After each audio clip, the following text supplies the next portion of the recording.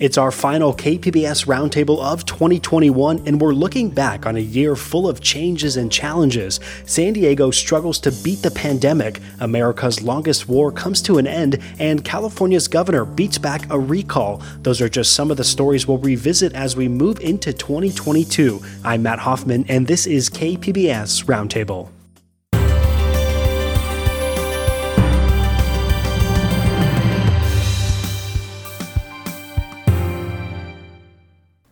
Donations come in many forms: a sustaining membership, a one-time gift, even that extra vehicle you no longer need. Learn more about the advantages of donating a vehicle. Here's how. Go to kpbs.careasy.org or call 877-KPBS-CAR. Now, usually, a new president or the first California recall election since 2003 would be contenders for the top story of the year, but all of it happened through the filter of the pandemic, and that's where we're starting as we revisit some of our conversations here on KPBS Roundtable.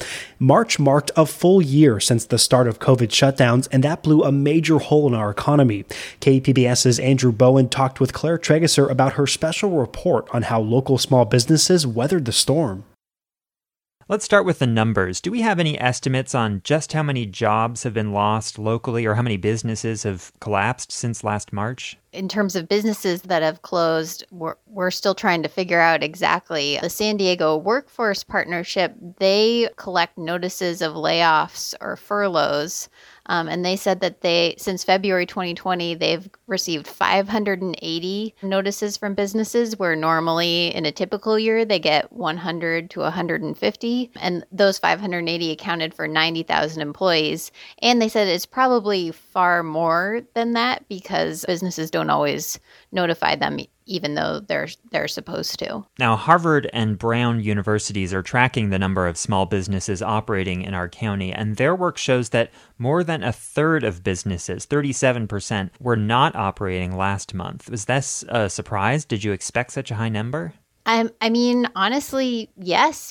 Businesses only, especially small businesses, maybe have 2 to 3 weeks worth of cash on hand. And so if they're closed for a couple weeks, that could be it for them. So, I think I wasn't sure what the number was going to be, and we may still be trying to find out exactly how many. But that estimate felt about right to me. And I'm actually glad that it's not more than that.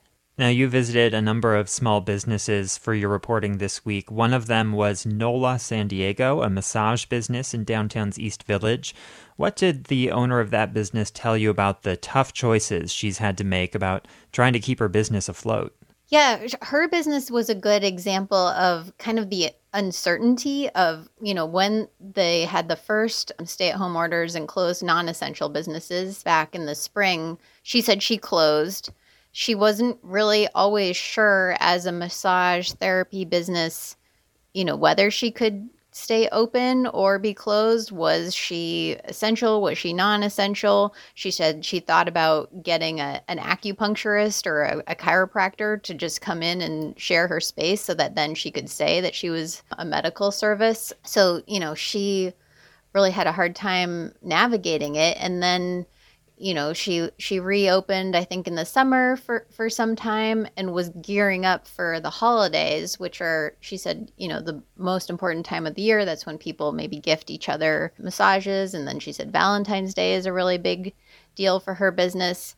And so they spent a bunch of money to get Christmas decorations and have everything all set up. And then there was, the next stay-at-home order. And so she said they were only open 3 days in December, and they lost a lot of money. And so she's been trying to navigate. I think she's a good example of someone who has her family finances tied in with her business. And so she said she gets disability money from being a disabled veteran, and she used some of that money to keep the business going. And then she said she has 3 daughters, and she sometimes took from their college fund to keep the business going, because she just felt like if she could weather this, then the business would go back to supporting her family. And so she's kind of, trying to take from the family side to keep the business going in the hopes that later on the business will go back to supporting the family. What's the outlook for the economic recovery? How long might it take to get back what has been lost over the past year and for new businesses to start emerging?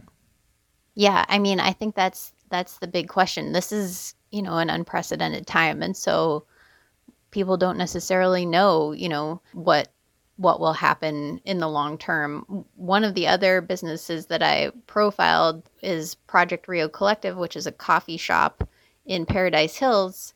And that closed really early on in March or April. But now one of the co-owners is trying to start up a new coffee shop in the same location. So it seems like there's hope, and it does seem like there's appetite for people to be going out and doing things as things loosen up. But I think, we're just not sure yet what the long-term impact is going to be, especially as businesses rely on things like the convention center to bring in conferences, and we don't yet know, what the future of that is going to be.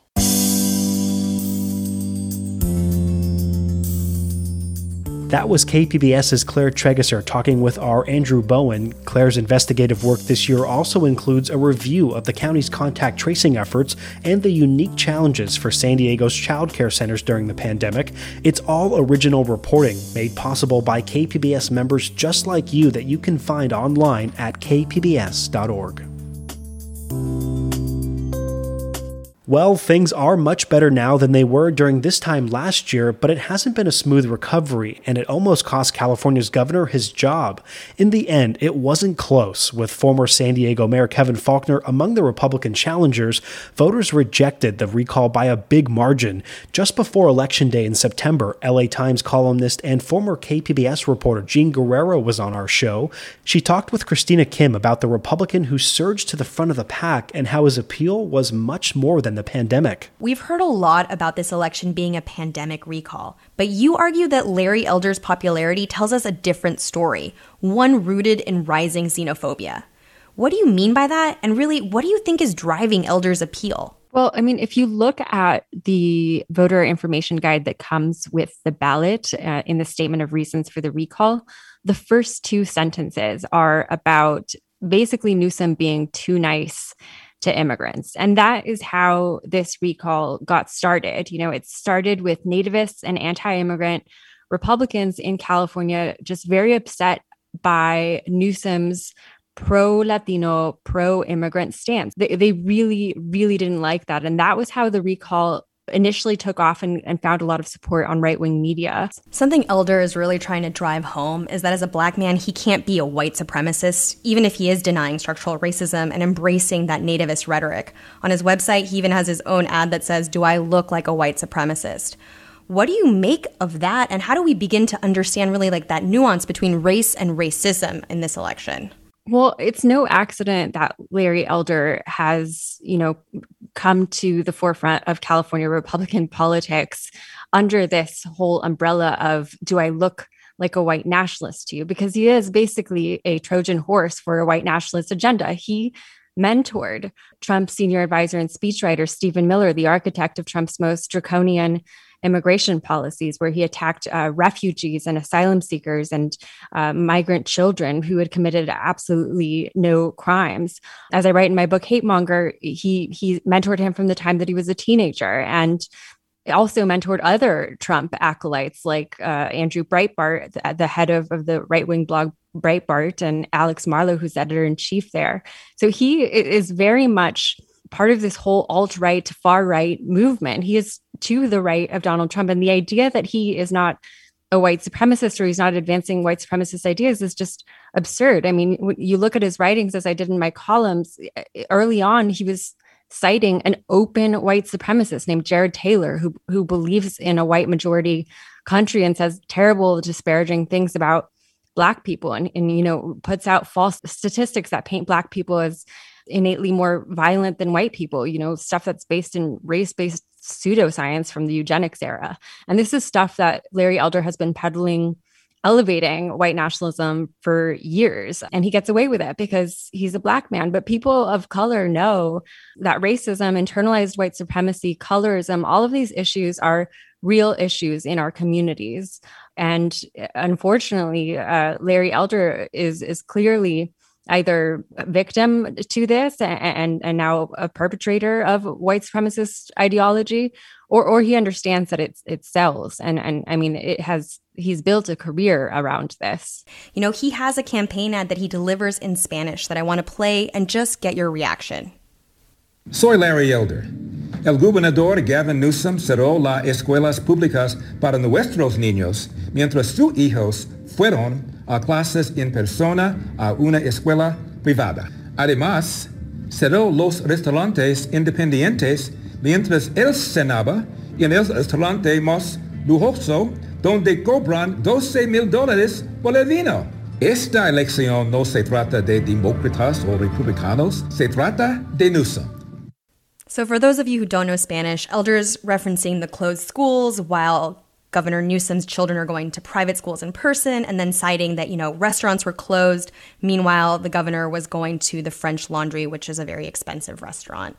So, Jean, what do you think of this ad? Is this an effective ad for Republican or even Democratic Latinos? Well, it is effective because it falsely paints Newsom as not caring about Latinos or not doing anything for the Latino community. You know, Newsom has owned up to the fact that going to the French Laundry was a mistake.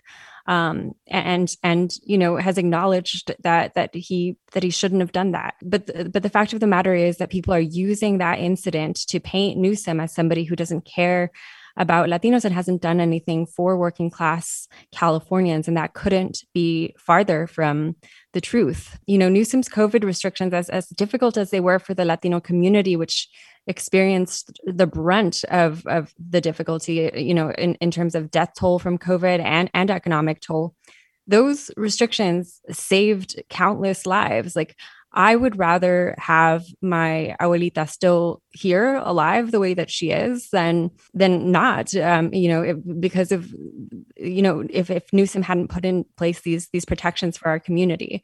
So he took concrete steps to keep us safe. And I think that those should speak louder than, you know, one mistake or act of hypocrisy that he made. Do you think this is a possible turning point in California politics? I think that this is similar to what we saw in the 1990s when there was enormous white fear related to demographic change in this state. And you saw bipartisan support across California for measures that targeted immigrants, things like Prop 187 that took social services away from the undocumented, including public school for their children, something which was later found unconstitutional, attacks on bilingual education and on affirmative action.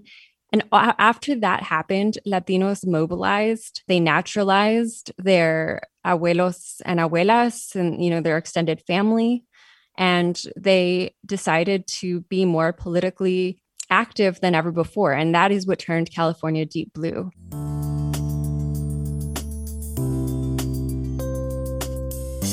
That was LA Times columnist Jean Guerrero with KPBS race and equity reporter Christina Kim. That was back in September on KPBS Roundtable. The top three Republicans during that recall, Larry Elder, John Cox, and Kevin Faulconer, they have all yet to announce if they're going to challenge Newsom in 2022.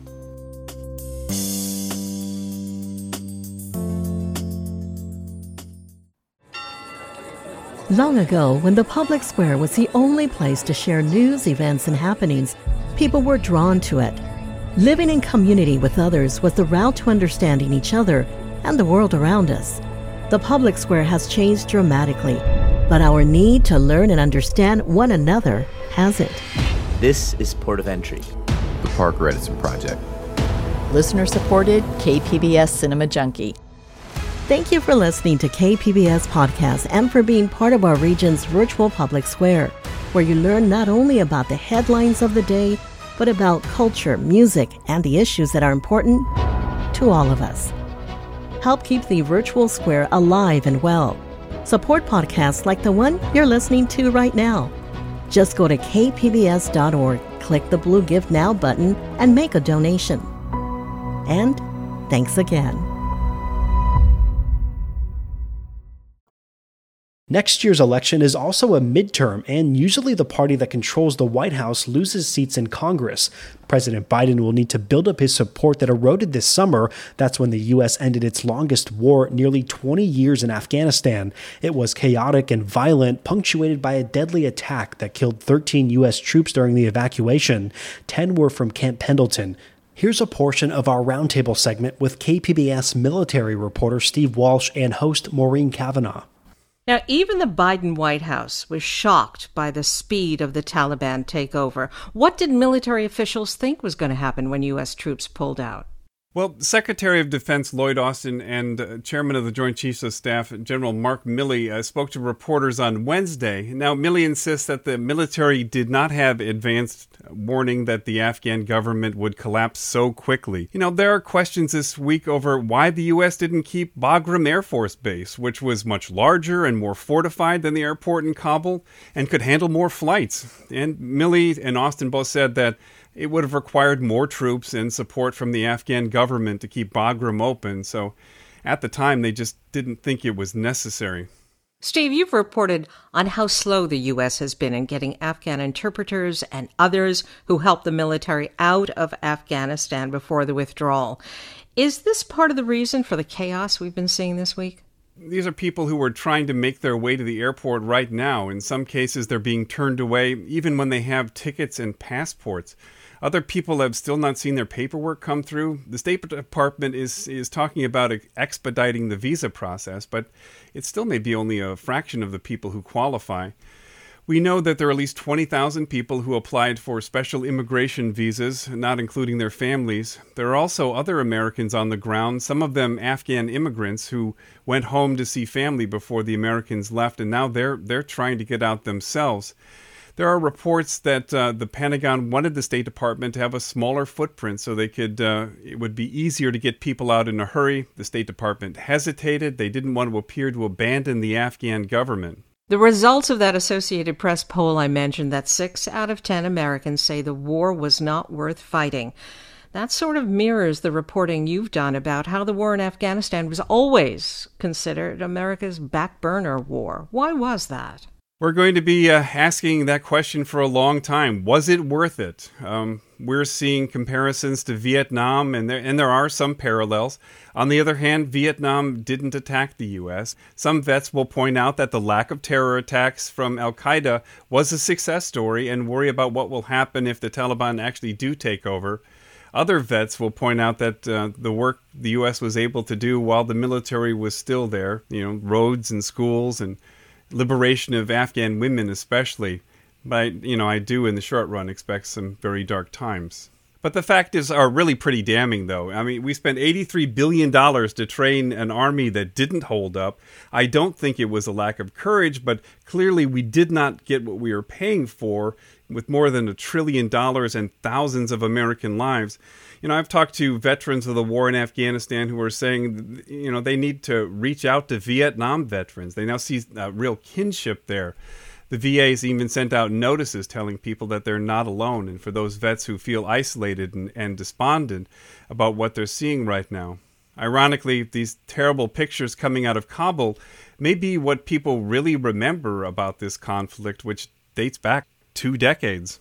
And then there are the families of those who lost their lives in Afghanistan. How are they making sense of this in the face of such a terrible loss? Well, it's difficult for them. The war will never really be over for them. There's always going to be a part of them that is suffering from a certain amount of grief and loss. And all they can do really is, at this point, is maybe turn off the television and not watch. The U.S. Marine Corps is made up largely of young men and women, some of whom were not even born when the war in Afghanistan started. So what kind of legacy would you say the war in Afghanistan has left at Camp Pendleton? Well, if you drive up the coast along the 5, you'll see the desert towns that were created to simulate Iraq and Afghanistan. Most of the people who served in Afghanistan have either left the service long ago or they're in the back half of 20-year careers. They're part of the institutional memory that clears out very quickly in the Marine Corps. But before the war ended, the Marines were already transitioning back to working more closely with the U.S. Navy and amphibious combat.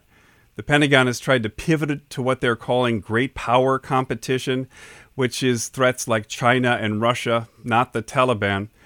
It means more sophisticated training exercises involving cyber. It's an adjustment for a service that prides itself on its combat capabilities. So Camp Pendleton had the Dark Horse Battalion, which was the unit that had the most casualties of any Marine unit during the 20 years of the war in Afghanistan, with 25 people killed, 34 people lost limbs. Soon, all that will be left of Afghanistan at Camp Pendleton will be memorials for units like the Dark Horse Battalion. It's not easy to sugarcoat. 2021 was a grind for a lot of us, and some of that stress manifested in bad behavior, from inside of airplanes at 30,000 feet to courtside at basketball games. Racist taunting and outright violence were often in the headlines. So what's causing all this? Is it just new or just something that's grabbing views thanks to anyone with a smartphone? This summer, Christina Kim got this perspective from Union Tribune columnist Charles Clark. Yeah, it kind of seems like we're in a moment. There's always been, to your point, an element of kind of bad fan behavior in sports. But right now, it seems to be coinciding with the reopening of society. So like as arenas and stadiums start to fill up, do you think there's a coincidence here, or do you think there's an overlap? Is there something going on with what we've collectively experienced in the same way of what we're seeing, in airplanes and in different kind of community settings where we're all together again? Yeah, I think there's definitely a mix of both, right? I think people have been inside for extended periods of time, right? If you go out to a sporting event, it's for many people the first time they're in large groups of people. So I think that's certainly part of it, and they need places to kind of have these outbursts of energy. At the same time, I think another component of this, honestly, is just how athletes have changed a bit, and also just how we look at these things. I do think that, the last year we have seen, a bit of a reckoning when it comes to racial justice. And I do think that is certainly part of this conversation as well. You kind of alluded to this earlier, and I just want to ask you, you said that athletes themselves are changing, right? So what do you mean by that? Is there kind of a new expectation? Is there kind of a new code of ethics between fans and athletes that is kind of developing, that we're beginning to understand now? I think it's just more, and maybe it's just because, right, you don't necessarily have the same gatekeepers that these guys, when something happens, they can just go and publicize, their feelings themselves, right? They can go on Twitter or whatever, and they don't have to go through an intermediary. And at the same time, it also seems like athletes are a bit more open talking about it. Not to fixate too much on the NBA, but I do think it's a really good microcosm of this, in that there you have a sport where the fans, from a pure proximity perspective, are a lot closer to the players. It's also a sport where, the vast majority of the players are Black, and most of the fans in the venue tend to be white. So I think it's a bit more striking. But kind of going back through the years, you look at some of the incidents that happened with that. I know the Houston Rockets many decades ago, one of the most infamous was what happened to Vernon Maxwell, where fans were verbally assaulting him all game. And he finally went up into the stands and actually got into it with someone. Now, I don't think we at the time, if you look at the reporting, really knew what was actually said that launched that kind of reaction. Later, we found out it was that someone made a comment about his wife's miscarriage, which I think certainly crosses the line. I think also probably the way that games are, frankly, filmed from an entertainment perspective adds to that there's certainly more cameras now in venues than there ever were before in documenting these kind of events. And along with that, right, there are the fans themselves, right? Everyone's got a camera, and oftentimes they will publicize something that happens. So I think there's a lot of factors, but definitely a part of it seems to be that athletes have kind of reached a breaking point where they're like, look, we're all for, good-natured booing or heckling, but there is a line. I mean, and this isn't new. So do you think that we're hearing about it more now? Why? Why are we hearing about this? I mean, you've kind of alluded to it, right? There's social media. There's the fact that we've gone through, what people are calling a racial reckoning. There's just a greater understanding and an empowerment by athletes. So do you feel in some ways that this is progress, that we're defining a new sports culture? I hope so. I guess it is important to keep in mind that this isn't strictly, right, an American problem. I know that, in European football, that you hear about these kind of things happening a lot, but I think from an American lens, I think if we're being real honest, we've probably had an unhealthy sports culture for most of our existence. And I do hope that this is kind of a turning point where we all just kind of think about it a little more. Again, I'm not saying that, you can't have fun at a game, right? Like, that's what we all go there to do. But at the end of the day, if you care about a sport, you should care about the people who make that sport worth watching and give it kind of value and kind of emotional sentiment to you. And that means that even the people who are on the opposing team, right, you should have a moment where you can't cross the line.